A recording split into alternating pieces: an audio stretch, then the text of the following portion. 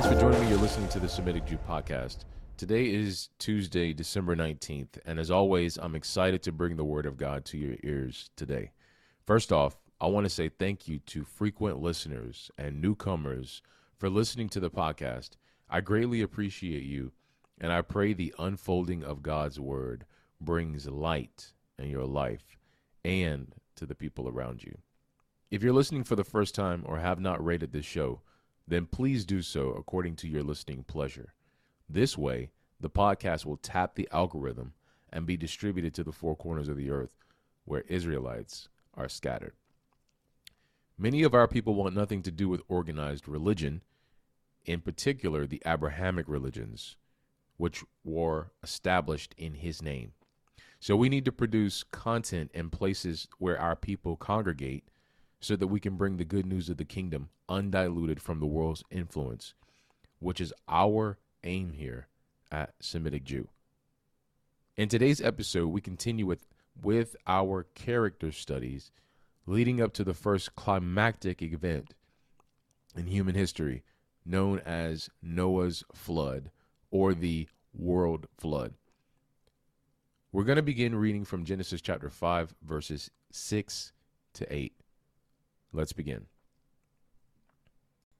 If you're listening for the first time, this podcast is a biblical exegesis podcast. So I exegete the text, but first I read the text in its entirety, in particular the verses in question, and then I exegete each verse one by one. In today's episode, we're going to be looking at Genesis chapter 5 from verse 6 to 8, and I'm going to exegete those after reading them carefully. So beginning in Genesis chapter 5, verse 6, and I'm going to read from verse 6 to verse 8, okay? Verse 6 says, "And Seth lived 105 years and begot Enos. And Seth lived after he begot Enos 807 years and begot sons and daughters. And all the days of Seth were 912 years, and he died." In episode 16, we saw the effects Seth's descendants had upon the earth. Through his birth, men began calling upon the name of the Most High. Okay, so through Seth's descendants, men began to call upon the name of the Most High. Likewise, we saw the effect that Cain's descendants had upon the earth. They were building cities, musical instruments, etc. Now, the text will specifically explore the line through which the Messiah will come.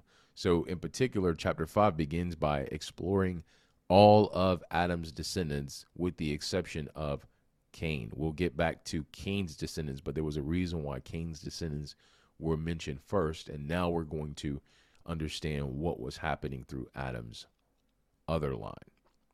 All right, verse 6. "And Seth lived 105 years and begot Enos. Now we know Adam had other sons and daughters. According to the text, Seth seems to be the third son in line. In fact, we can know for a fact that Seth was the third son in line. We do know that they had other sons and daughters, but considering what Eve declares, Eve says that God gave her another son in place of Abel, who Cain slew.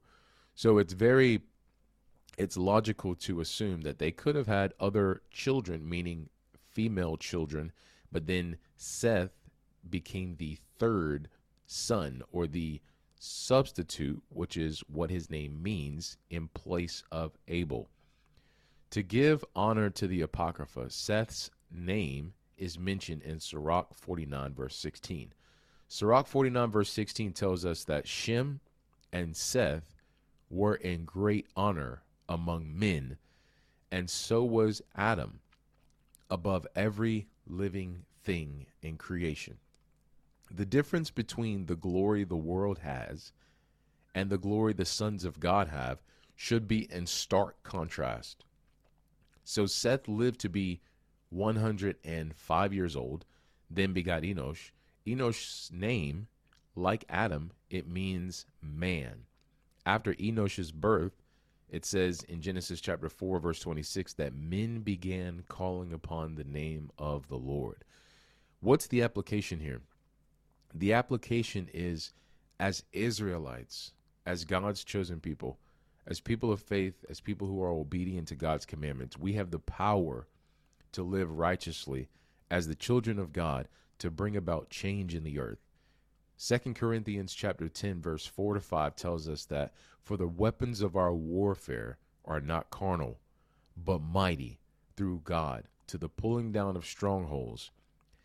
Pay attention to that verse, or pay attention to that word carnal, meaning we could apply that to guns or spears or other forms of psychological warfare, things in the material world. For the weapons of our warfare are not carnal. They're not of this world, but they're mighty through God to the pulling down of strongholds. Verse 5, casting down imaginations and every high thing that exalts itself against the knowledge of God, and bringing into captivity every thought to the obedience of Christ.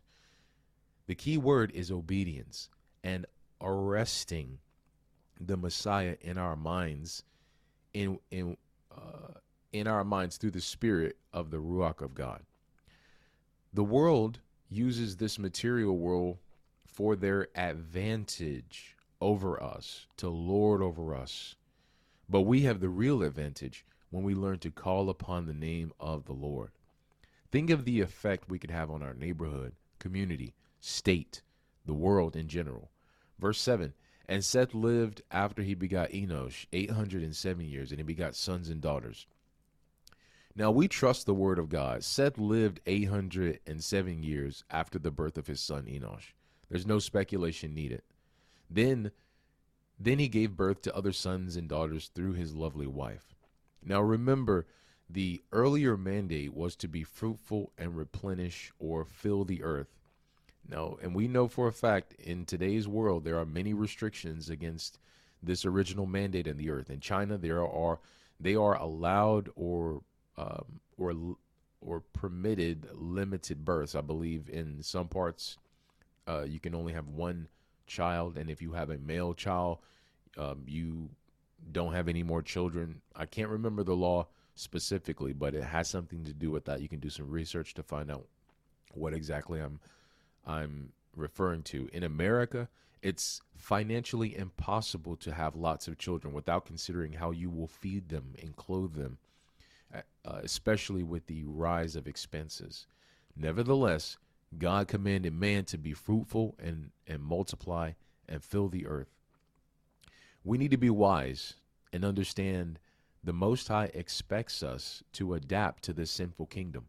I do not mean to adapt to its ways and learn its ways. I mean, generally speaking, we need to work, we need to have a ministry, and we need to break bread with the poor.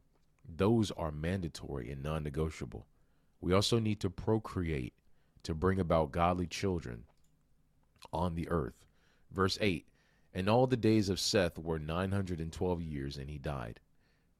Finally, our beloved forefather Seth, obedient to God, goes the way of all the earth, like all of us will do.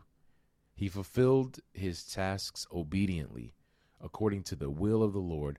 Through his obedience, his children called upon the name of the Lord, and also caused other people to call upon the name of the Lord Elohim Yahweh. This should be our aim. He lived a long and prosperous life. 912 years is a long time. And this was pre-flood, and we'll learn the reason for man's life being cut short as we can see the evidence today. Fortunately, we learn that even though this verse ends with, and he died, in Luke chapter 20, Christ is speaking to the teachers of the law concerning the resurrection. And Jesus answers them in verse 38 and says, God is not the God of the dead, but of the living. So rest assured, brothers and sisters, into Abraham's bosom is your destination, not the dirt where the worm never dies. Peace and blessings to the elect. In the next episode, we will discuss Enosh's descendants.